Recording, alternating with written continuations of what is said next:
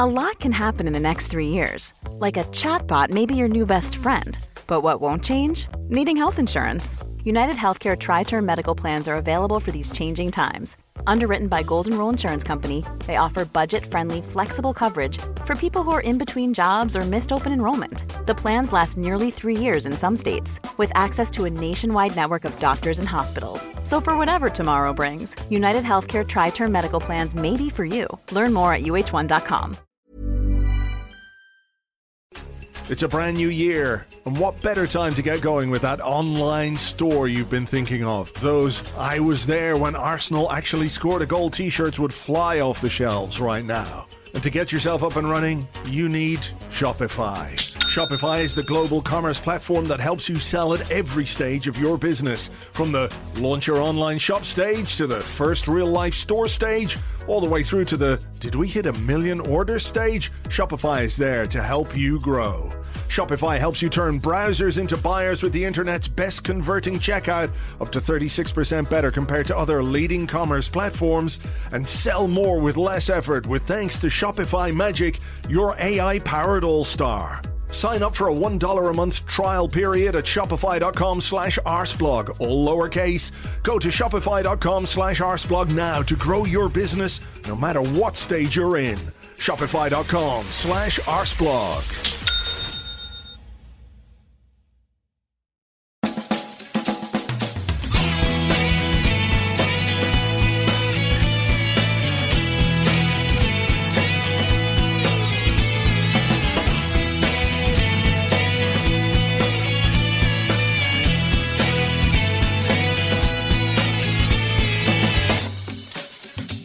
Hello and welcome to a brand new Arsblog Arscast right here on arsblog.com. How are you? Hope you're well. Thank you very much as always for being here. It is an Interlull Arscast. It is also the last Interlull of this particular season. After that, it's wham, bam, and thank you, ma'am, into the final 10 games of the season. Other clubs may have more, but frankly, that is none of our business.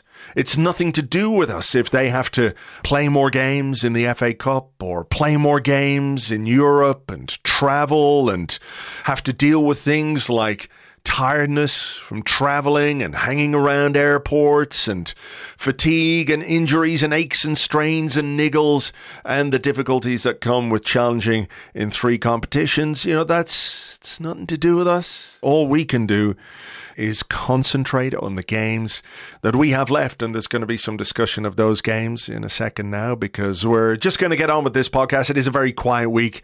Not much happening beyond the fact that everybody is sitting around hoping and praying that all of our players come back from international duty fit, healthy, unscathed, and ready to go. So let's just crack on with this week's show. And I'm delighted to welcome back from The Athletic, it's Art de Roche. Hi, Art. Hi, Andrew. I hope you're doing well. And once again, I hope the listeners are doing well. I'm sure they are. All the better for hearing you. How are you feeling now this... we're recording on a Thursday afternoon. We're in the middle of an interlull. Arsenal are 8 points clear at the top of the table. There's 10 games to go. How are you personally dealing with the balance between the fear of international duty injuries and the excitement to come and the potential prize at the end of it? What are your coping mechanisms for staying zen and calm? In terms of how I'm feeling, I'm quite calm at the minute. Obviously not much is going on, so there's not much to stress about. Yeah. And I think for me, I guess once we get into the thick of it, my kind of coping mechanism, I'm not sure if it's healthy, is just detachment, emotionally detaching from everything. But in terms of like actual stuff I do to kind of get away from football, I like to play video games quite a bit, so that's been taking up a bit of time as well. Oh yeah, you're a streamer guy, right? I see you. Yeah, I was streaming some Hogwarts Legacy. Hopefully there's some fans of that. So yeah, I've been big into that, and luckily the story is quite entertaining. All right. Well. So after this podcast, people can find you on Twitch or wherever it is, and potentially, yeah, they can get a bit more art. Look, it is an interlull. It is quiet, and for that reason, I have solicited some questions from our Discord. Our Patreon members on Discord. So we'll do a few of these questions and see what we can get through. And given that it is the international break, Gabriel or Gabrielle, I don't know. See, if he's English, he's probably a Gabriel. If he's Brazilian, he's a Gabrielle. Yeah. I don't know how to deal with it. Either or, anyway.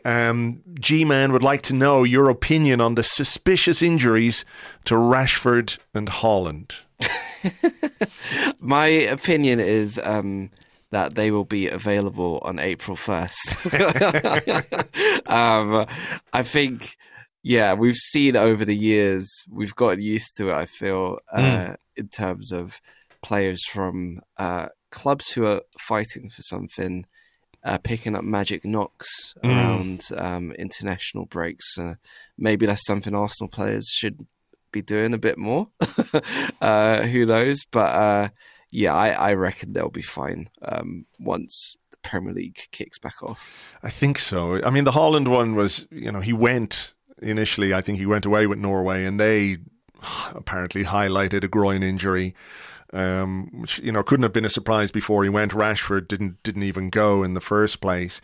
I mean, how do you find the balance with that? The way Mikel Arteta talks about his players and their need to be able to perform at a high level every 3 or 4 days. And the reality is, when you have good players, when you've got a team that's good enough to be challenging for the Premier League title, chances are you've got a lot of players who are good enough to be playing for their countries. So part and parcel of that is them being able to deal with the dual challenge of domestic football and European football, all of that, what they've got to do for their club, but also what they've got to do for their countries.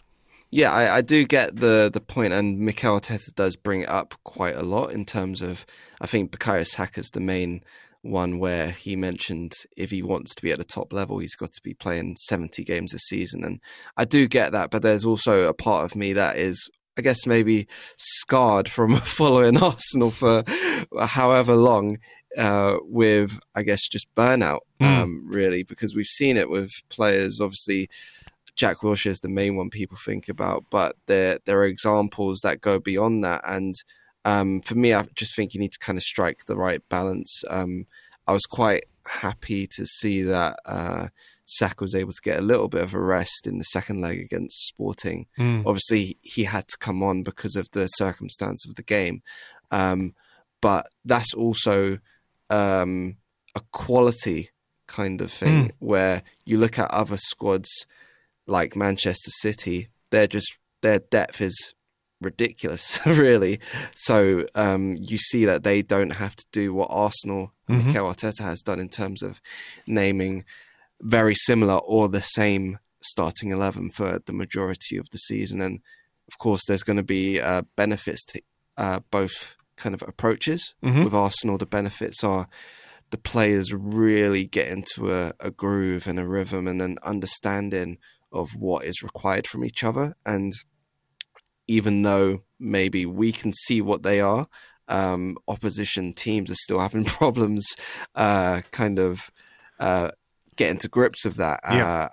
And I think, as time goes on, you're going to want to get to a place where you can, I guess, if needed, chop and change a little bit to be a little bit more unpredictable as well, like we've seen with, I guess, the Trossard-Martinelli relationship, how that's blossomed. So yeah, I do, I guess, take the point in terms of being able to have to play every 3 days, but also I would like a little bit of balance if I was living in an ideal world. Sure.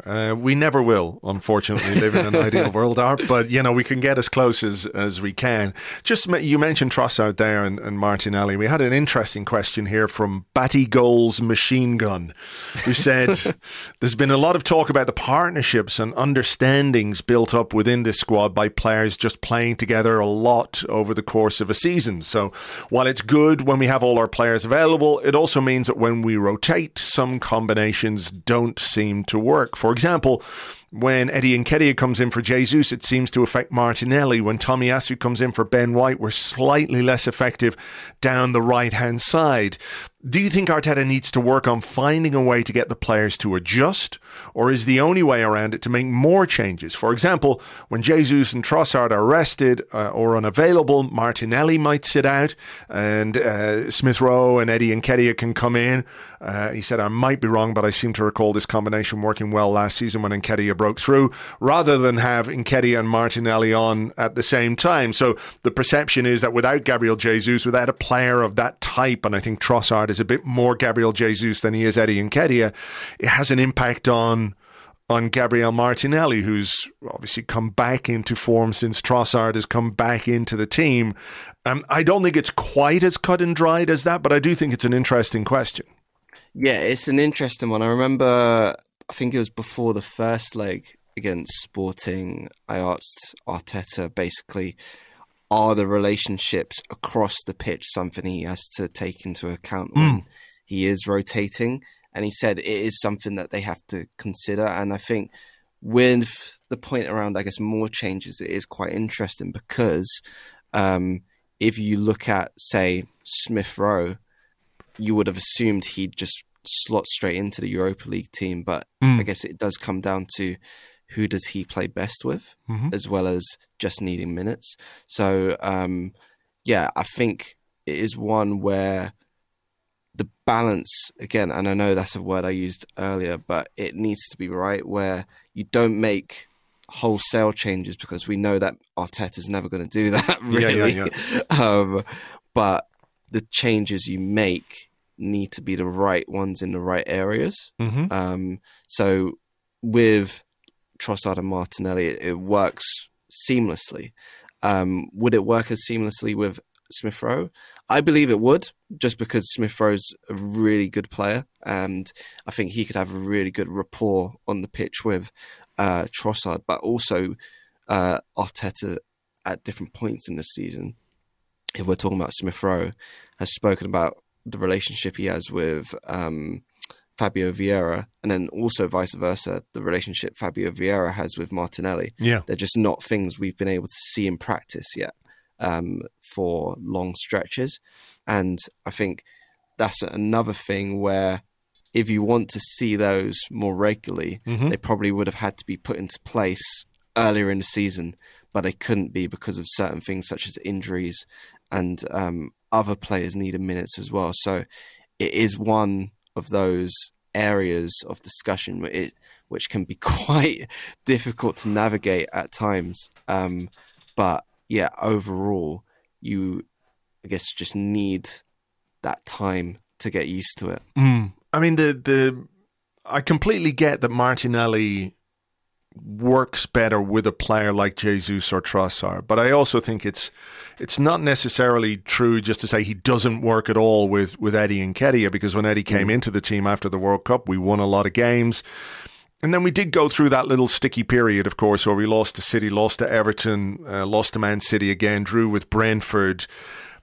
But, you know, it might just be that is a period of form that pretty much any team is going to go through. So I don't know that anyone's blaming the fact that it's Eddie Nketiah and Gabriel Martinelli together, but it does seem that it's a bit of a stretch, if you like, to say that it is because of that. I think we have improved. I think Trossard has given us something. When you look at what he's done since he's come into the team, the contributions, the creativity, the movement, they are different from Eddie. But you know, it's not just one-way traffic in that sense. No, definitely. And I think also you mentioned the form there. I remember at the time it just seemed more than anything that Martinelli looked tired as well. There were the games against Manchester United and Everton away. He just didn't seem like himself, really. And that's not a slight at him. It just was what I kind of saw. And I don't know if other people agree. But he just seemed a bit more laboured than usual. Whereas he comes back into the team after being benched at Aston Villa and he looks like his old self again. So maybe sometimes it's also about the timing of these changes as well, because if you think back to just before that little slump, as you mentioned, against I think it was West Ham and Brighton just before the new year. I don't think many people would have argued that situation didn't work. Sure. So yeah, it is quite an interesting topic when talking about the team. All right, here is a question from, it comes from Greenkeeper JHB, who says, hello, Andrew and guest. He didn't know it was going to be you. I'm sure he would have said Art if he did. He said, what is your biggest surprise about this season? Ooh, that's an interesting one.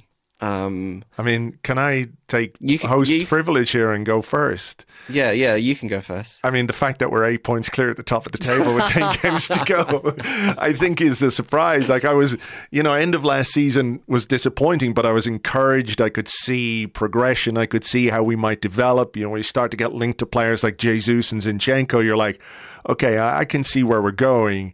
And I think we'll be better this season than last season, but not to the extent that we have been. So the simple fact that we are where we are is, for me, maybe the biggest surprise of this season.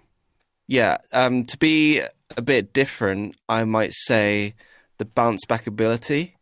Okay, yeah. Last season, there was only one game, and it was Wolves at home when Arsenal conceded first and came back to win. Mm-hmm. Every other time that happened, they lost. And for me, going into this season, I remember there was a piece I did where basically the trends that couldn't kind of run into this season if Arsenal wanted to make top four. That was the discussion. And basically the conclusion was they had to respond better to adversity, and I think they've done that really well this season. There was obviously disappointment at Old Trafford early in the year, and against Manchester City at home and Everton away, but those are just 3 games. You can count it on your hand. Other than that, there's been games early in the season against Fulham, for example, at home, where they go behind and they're able to win. And there's just been moments where they've responded really well, and that's probably been the biggest surprise, just because of how quickly that's turned around. How at the back end of last season against Newcastle, again, that was a massive scar, I think, on the team, in terms of just how the game panned out, and they just seem a lot more mature in how they deal with those situations this season. I'd agree. I mean, the West Ham game, when we just came back from the World Cup and we went to goal down, it was a penalty, I think, and came back to win the game 3-1. And I think, it's a really interesting observation, because you see it in games as well. The Saliba own goal, was it against Leicester? Yes. And the immediate response. And there've been 2 or 3 of those where there has been an immediate response. And I think even going back not too far to the Manchester City defeat, where I had completely forgotten, I don't know why, but I had forgotten that with that win, Manchester City went top of the table. And there was a lot of talk about how, well, that's it now for Arsenal. They've been caught, they've been reeled in, the pressure has got to them a bit, City will do what City do, and chances are they're going to go on and win it from here. What is Arsenal's response? It's to score 4 against Villa, 4 against Everton, 4 against Crystal Palace, beat Fulham, beat Leicester, beat Bournemouth in extraordinary circumstances, to win 6 games in a row. That's your bounce back ability right there, eh? Definitely. And I think one other thing that comes into it as well was the whole, I guess, viewpoint of the outsider, because at the start of the season, a lot of the talk was Arsenal have only played so-and-so. At first, it was Crystal Palace, because that was the opening day, but I don't feel like people understood the context behind Arsenal away at Crystal Palace for the past 5 years or so. Yeah, exactly. It's been a terrible place for them to go. And even that night, it was the first day of the season, but it was comfortable, a lot more comfortable than it usually is for them to go to Selhurst Park. And that felt like not a box ticked, but it was a different side to them already that early. And I think that's another reason why, in terms of just the wider Premier League footballing audience or community, that's probably why people weren't really taking Arsenal seriously early on, because they didn't understand what was happening, because they didn't really have the historical context around certain matches and grounds, like Palace away, and like Liverpool even at home. I think that was a big game mentally. So yeah, these little moments where you can see the resolve, I think, of the team in good and bad moments have been really key. And as you say, going and scoring at least 3 goals in the last, I think in 5 of the last 6 games, has been immense as well. Yeah, that's true, actually, yeah. The only one we didn't was the 1-0 win against Leicester, and that was a lot more comfortable than that scoreline suggested. Double Ent Andre says, which game made you realise this could be a special season? I know I mentioned the Palace game, but I'll try and go with a different one. Yeah, first game of the season's a bit early for that conclusion, I think. Special. Chelsea away. Right. I think. Okay. It was a battering despite being 1-0. Mm-hmm. Arsenal just looked... They were the only team really in that game from start to finish. I know Chelsea had moments, but it was one of those where if I could look at the best of Arsenal this season, it's when they've been able to kill games and kill opposition fan noise.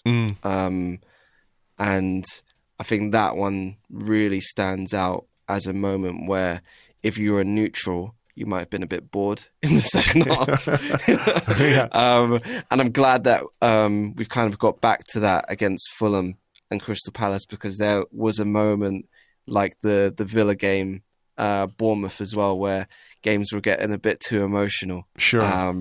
And yeah, I think that theme of just being able to kind of put your foot on someone's neck and just keep it there, that's what I've liked most about Arsenal this season. So I'll go for Chelsea because it was the first kind of moment of that, I think. Yeah, I mean, it was 17 shots away from home. It was the game of the 2 centre forwards, wasn't it? Because Aubameyang had started, and we have the, oh God, here comes the ex-player to stick the knife in our wounds again. I think he was substituted having had 7 touches. It was also the game where I think Gabriel Jesus's influence on this Arsenal team was really, really apparent. I think he had something like 68 touches of the ball to Aubameyang. Zinchenko too. Yeah, just an amazing. I'm going to sort of cheat a little bit and mention 2 games, because I think the first North London derby, it was a big game. Tottenham having beaten us to top 4 last season, they were vanquished. I know they were down to 10 men, but Antonio Conte, like, basically, if he could have, he would have waved the white flag halfway through that first half, because he made like a quadruple change, if I remember. Took 4 players off, including Son and maybe Richarlison, I can't remember. But that was a message to them about, the shifting of landscapes. But following that, of course, was the game against Liverpool. And I just think that when we try and track the development of this side, I think there are obviously psychological barriers that you have to go through as a team to develop and to make progress. And Liverpool have had this record over Arsenal in the last number of years that, has not been fun to watch really at any point. And I think just beating them at home was a big moment for the team, for its belief. And, not everybody who's been in that team has got the scars of Liverpool that have been inflicted upon us over the years. But I just think that one was really big for what it made the team think they could do, because although Liverpool, we've come to realize are not having their greatest season, they still came into this game as the team that could potentially have won all 4 trophies available to them last season, and they came really, really close. Yeah, I think Liverpool is also in my head. I guess Chelsea was more of a footballing one. And then, in terms of mentally, Liverpool might be the one in terms of that because, as you say, there are a lot of memories that aren't very nice that surround them. And also the manner of the game, being pegged back twice and still being able to respond in a way which gave you belief. Because, again, that's the second half. You think of that second half, it was total domination. And, okay, maybe there's a bit of luck with a penalty coming to for the third goal. But overall, Arsenal were the only team really attacking in that second half. And I think going forward, what it says you can do, I guess, when you punch through that glass ceiling that's been there for ages, and it just almost tells you there's more to come, basically. Yeah. And that's another one where you mentioned, Liverpool weren't having the best season and still aren't. So opposition fans may have been, it's not the real Liverpool, but I don't think the players would have felt that way at all. No. I think that was another massive one too. All right, just sort of continuing on that theme, Master Johnbury says, we're all rightly caught up in this season's title race, but how do you feel about the team's prospects going forward? Is this our one and only chance of a title charge given the money elsewhere in the Premier League, or is it simply the first season of our dynasty of success? Oh, wow. It's weird because the one, I guess, player or example that has made me kind of realize it's a bit stupid to think too far ahead is Zinchenko. Because when he came in, everyone knew he was an excellent player, but I don't feel like anyone could predict how he'd basically revolutionize Arsenal on the pitch and off the pitch in certain manners. But we've seen Gabriel Jesus has elevated that front line because he can do so much. But with Zinchenko, he's completely transformed the way Arsenal play in their, I guess, first 2/3 of the pitch to the point where it's a completely unrecognizable squad from this time 12 months ago. So in a kind of roundabout way to answer that question, the way I'm looking at it is I don't know where this team can go, and I'm happy about that because I couldn't foresee what would happen with Zinchenko coming in. And if I can't foresee what happens further down the line, I'm cool with that. I just hope that they're able to obviously, I guess, stamp their authority on this season, the rest of this season. And then also, off the back of that, there is some unforeseeable growth. So, that's kind of the way I'm looking at things at the minute, and I hope that's an okay answer. Yeah. Because, I can't really put my finger on it at the minute. I know what you mean. I do know what you mean. And there's sort of like sliding doors moments in the history of a club or the history of a season or the history of, even a player. And you mentioned Zinchenko, and we know that Mikel Arteta and the club were pursuing Lisandro Martinez. Yes. The question I'd love to know or I'd love to ask is the Zinchenko role what you had earmarked for Lisandro Martinez? Genuinely, no. I would love to. Well, the thing is, there was an interview with Granit Xhaka a few weeks back where he talked about how Mikel Arteta said to him, I need you to be further up the pitch. I need you to make more contributions in the opposition half. I need you to score more goals.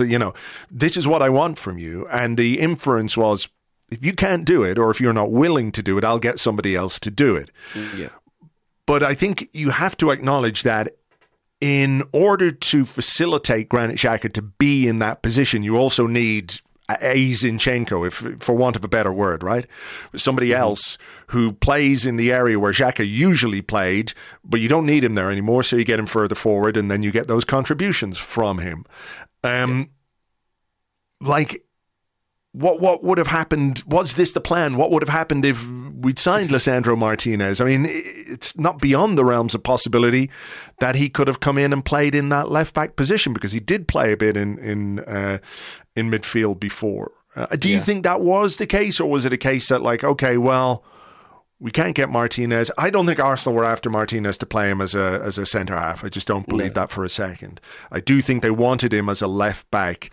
And the left back in the system, like, I don't think he's or was looked at as a kind of Kieran Tierney, if that makes sense. You're more traditional fullback. So it's so fascinating to think about how it could have been different. Let's say without the relationship with Erik ten Hag, maybe Arsenal would have been a more attractive destination for him. Yeah, I think it would be like maybe just not to the extent that Zinchenko's been able to do it. I think sometimes he would have come into those areas, but it wouldn't have been as constant as Zinchenko. And we've seen it obviously with Zinchenko. Sometimes he's playing in the right half space where Ødegaard was popping up last season. And for me, that conversation between, I guess, Xhaka and Arteta that you mentioned is really interesting, because he started to use him a bit further forward to the back end of last season.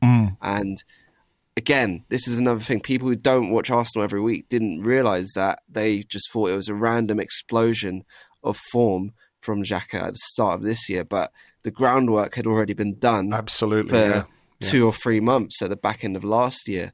So you could kind of see the thinking was already there to have someone, I guess, drift into that space that Xhaka used to occupy. And I guess Martinez could have done that, because at Ajax, I believe it was the 1920 season, he spent most of that year in midfield. But yeah, as I said earlier, I just don't think he would have done it as frequently as Zinchenko. And maybe it would have just been a top 4 challenge. Whereas Zinchenko, with everything that he's brought alongside Jesus as well, obviously, I think that has been able to kind of elevate Arsenal a couple of gears further than even they thought they would be at. I think Zinchenko technically is on a different level than Martinez, no question about it. Do you see the control video during the week? Yes, I mean, it's ridiculous. Quite what he does on that third one, I'm not sure, but it's just ridiculous. And I think his technique is just outstanding. Just to sort of finish up on that question about whether this is the start of a dynasty or the start of, or a one-off chance. I mean, I obviously can't say. I'd love to be able to predict the future, but I tell you, I feel quite confident that this is a team that is being set up and has been created to set up to compete over a number of seasons, not just one season. And I thought it was fascinating to hear Arteta talk about how we are in phase 3 of his 5 phases. Get me to phase 5, baby. I need to see what that's. I need to see what that's happening, or what's happening in that regard, because the progress, I think, is unquestionable. All right, here is one from Paney992, who said, what do you make of Arsenal sending physio Simon Murphy out to Ghana with Thomas Partey? I mean, is this sensible? Should we be really worried that maybe he's carrying something that they need to keep such a close eye on? How do you view it? Yeah, it's strange. I feel like it just kind of hammers down the importance of the next 10 games, really. We saw, obviously, he played right back towards the end of the Crystal Palace game. And I guess it just hammers down needing as many regulars, first-team regulars, who are comfortable on the ball, on the pitch at all times.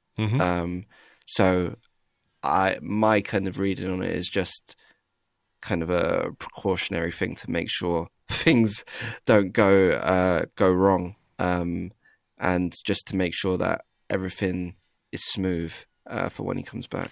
It is, unconventional, it has to be said. And, national teams, maybe it suggests that there's quite an open conversation, an open link between, the Arsenal manager and coaching staff and the Ghana manager, who is former Tottenham player Chris Hughton, by the way. Not to put some conspiracies in anybody's head, but I think you have to have a reasonably good working relationship for a club to be able to send one of their staff with, a national team's star player, right? Definitely. I feel like, I guess, communication and understanding around fitness is something that has needed work over the past few years. And you can see that, especially with the way Arsenal have dealt with returning players, that has improved. If we rewind about just over 2 years ago and remember Mikel Arteta pushing Thomas Partey back on the pitch against Tottenham and then him getting re-injured quite soon afterwards, I think we're a long way away from that. Whereas you look at how Gabriel Jesus was managed coming back in, making sure he wasn't rushed back, and Takehiro Tomiyasu as well. Obviously, he's had a few injuries, and the last one came from a kind of freak angle that he got put into on the pitch. But I think we're kind of at a place now where hopefully just things are being managed the right ways, and it's a continuation of that, hopefully. You rather, touched on it very briefly there about Partey playing a right back. This isn't anyone's question, but the discussion about what we might do at right back, should we need to play anyone other than Ben White there, is quite it's a discussion that a lot of people are having, I should say. So do you have any thoughts on that particular situation, on how you might deal with that as a challenge? Mikel Arteta talks about injuries and absences as challenges that you have to go through in a season. What's your $64,000 idea on that one? I think the plan B is probably what we saw against Crystal Palace, in terms of Partey dropping in there for the rest of the game. If White was to, I guess, maybe move in field or not play a game, that might be what I'd assume would happen. Obviously, Royal Waters was on the bench against Crystal Palace, and I think the big thing is just getting him ready in case he's needed. Being on the bench there, away at Sporting as well, he was on the bench and around I guess the situation. So it's just more, because we remember last season there was big stretches where, say, Omari Hutchinson, Mika Bierf, Salah were on the bench for large stretches of the second half of the year, but they didn't actually come on and make their debut. So it's just to think about being ready for if you're needed. If Yeah, if Waters is needed, I think he's shown, like, throughout his academy career at Arsenal, he is quite dependable. For the 18s in the Youth Cup, he obviously plays more regularly for the 21s, but he's been used as a left-sided centre-back in the Youth Cup run because they trust him to do that. He was also the only academy player that got taken to America in pre-season and played left back against Everton and did quite well there, to be fair. So it's another player who's very versatile, has a good skill set, and if needed, obviously it's going to be a big thing if he is needed, but sure. I don't think Arteta would jump to him straight away just because of what we've learned from Arteta over the past 3 years. We know that he likes to kind of keep his senior players in as much as possible. So, yeah. Jim says, goodly morning. Is the upcoming match against City the biggest Arsenal game since the Champions League final in 2006? I'm struggling to think of any game that matches the stakes of that one, and which will almost certainly be the death of a good portion of the fan base. Which clearly I hope doesn't happen. I hope everyone survives, primarily because we've got the right result, but also, it's just football, I guess. But it is a matter of life and death. We know that. Yeah, I'd probably agree. I was trying to rack my brains as you were going through that question, and I can't really think of one as big. I remember watching the Champions League final, and that was the first game that made me cry. I don't think you're alone there. No. I saw a lot of tears that night in Paris, that's for sure. And that's another one. When we talk about sliding doors moments, that is a big one. Like, I still struggle to think about Manuel Almunia, because there are things that happened that night which could have halted a lot of progress for those early Emirates years. You never know how things could have went if Arsenal went into a new stadium off the back of winning the Champions League. Yeah. It's that unforeseeable future where if you have an inch a certain way, things can be completely different. Yeah. If they had VAR, he would have been offside, wasn't he? Belletti, I think it was Belletti who was offside. Yeah, and it's just insane to think about. And it's probably not a good thing to think about it too much, if I'm being honest. But yeah, I think it probably is the biggest game since that day. Hopefully the result goes the way we want it to. Yeah, I mean, I'm really in one game at a time territory. If I wanted to, I could have said that as well. Because I think like the biggest thing is just enjoying the ride. That's it. No, it is. And look, I stand by that. I think it's an important thing for everyone to try and enjoy it. But for my own coping mechanism really is not thinking about what lies ahead too far. It's like, okay, let's get this done. Let's get that done. And, I will worry about what happens after Leeds. Until then, Leeds. But I agree, it is going to be an absolutely massive game. It is, potentially, it could be a title decider by the time that game comes around, The right result for Arsenal could be the difference between winning it or not. And, we've talked about psychological barriers. We've talked about overcoming teams and circumstances which in the past have been troublesome for us. Manchester City is another one of those that I hope we've got in our locker this season, but we'll figure it down the line. Okay, let's do one more before we go from TK Samuels, who says, with Mesut Ozil announcing his retirement, what are some of your favourite Mesut Ozil moments at Arsenal? Yeah, so I, like anyone, would have a few. I remember his last few, games in the 1920 season. It wasn't his best time at Arsenal, but honestly, some of those games were outstanding, and I was privileged to see them in the flesh. So Liverpool away in the Carabao Cup, Chelsea at home, Arteta's first home game in charge, and Man United at home, Arteta's first win in charge. He was unplayable. Going, further back, for me, what just stands out is I was a teenager when he came.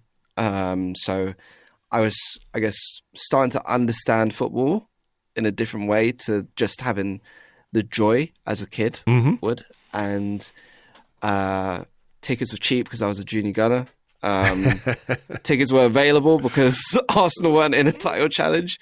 And he just was the star man. He was the show. And he did things that made you squeal.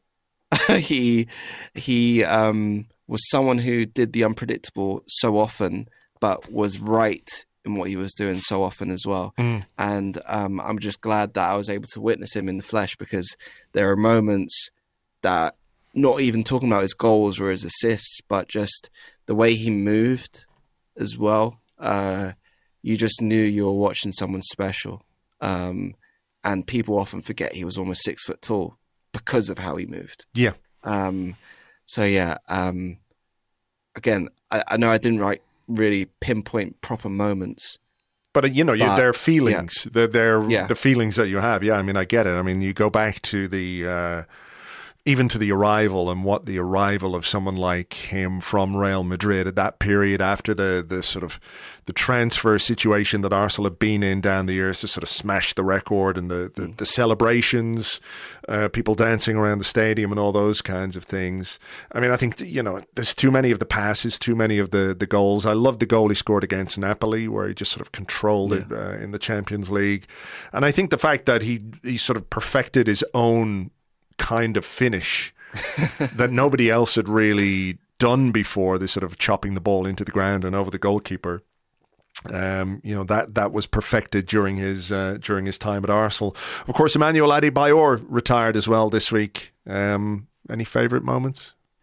Oh, yeah. Well, to be fair, I don't hate players as much as most fans do when they leave, and I know I'm probably in the minority with that. But for me, if we're talking Adebayor, it'd probably be his goal against Spurs. Oh yeah, I was just going to say, he flicks it up and volleys it, because honestly, that is the most ridiculous finish I think I've ever seen. Just in terms of the first touch, being able to get it across. So, and again, because that was the 07-08 season was just one. I'm not going to say my age, because people would just kill me for it. It's like, I'll die right in front of you. Yeah, it was one of my formative years watching Arsenal, and it was just a kind of eye-opening season. So I'll always be grateful for him and the players around that time for that. I don't have a burning hatred for him anymore. That's all right. That's fair enough. Life is too short for all that kind of hatred, I guess. I do think that goal against Spurs was ridiculous. I remember him scoring an amazing goal against Derby County as well, maybe in one game. But he scored 2 hat-tricks against them that season. Right. Well, there you go. I mean, look, he was a guy who came with a reasonable reputation, left as a really, really top-class striker, but afterwards made some unfortunate decisions, we shall say, about where he played his football. But live and let live, as you say. Art, we'll leave it there as always. Thank you very much indeed for taking the time. Cheers for having me. Life is full of awesome what-ifs, and some not so much, like unexpected medical costs. That's why United Healthcare provides Health Protector Guard fixed indemnity insurance plans to supplement your primary plan and help manage out-of-pocket costs. Learn more at uh1.com. Life is full of awesome what-ifs, and some not so much, like unexpected medical costs. That's why United Healthcare provides Health Protector Guard fixed indemnity insurance plans to supplement your primary plan and help manage out-of-pocket costs. Learn more at uh1.com. It's a brand new year, and what better time to get going with that online store you've been thinking of? Those "I was there when Arsenal actually scored a goal" t-shirts would fly off the shelves right now. And to get yourself up and running, you need Shopify. Shopify is the global commerce platform that helps you sell at every stage of your business. From the launch your online shop stage to the first real-life store stage, all the way through to the "did we hit 1 million orders" stage, Shopify is there to help you grow. Shopify helps you turn browsers into buyers with the internet's best converting checkout, up to 36% better compared to other leading commerce platforms, and sell more with less effort with thanks to Shopify Magic, your AI-powered all-star. Sign up for a $1 a month trial period at shopify.com/arsblog, all lowercase.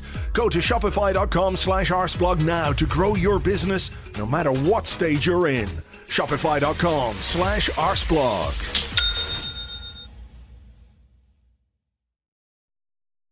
Thank you very much indeed to Art. You can find him on Twitter. He is at Art Durocher, at Art Durocher. He also writes about Arsenal for The Athletic, and if you want to follow any of his video game streams, just check out his Twitter feed.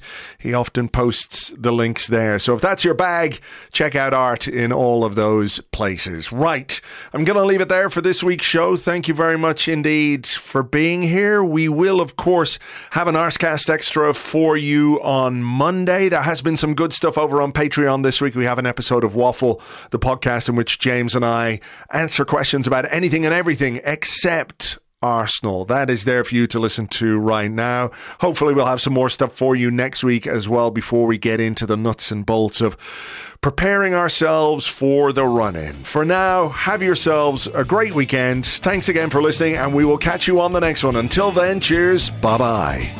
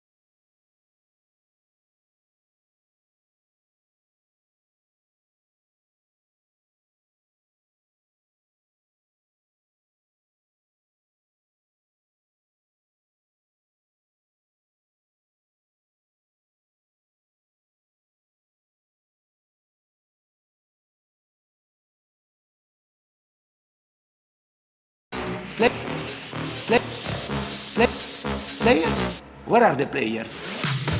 Players? Players? Players?